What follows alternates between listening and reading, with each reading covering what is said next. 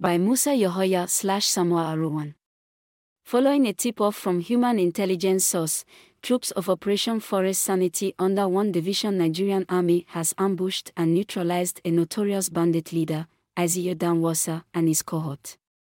This was following an intelligence which revealed that the bandit leader intended to send his errand boy Yunusa to purchase some arms and ammunition in Kaduna town.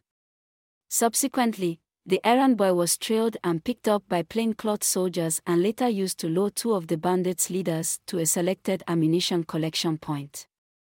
Upon their arrival, troops who had laid an ambush engaged the criminals with superior firepower and neutralized the 2 bandit leaders. Items recovered from the criminal elements include 1 motorcycle, destroyed in situ, 2 AK-47 rifles, 6 AK-47 magazines, quantity 250 rounds of 7.62mm special,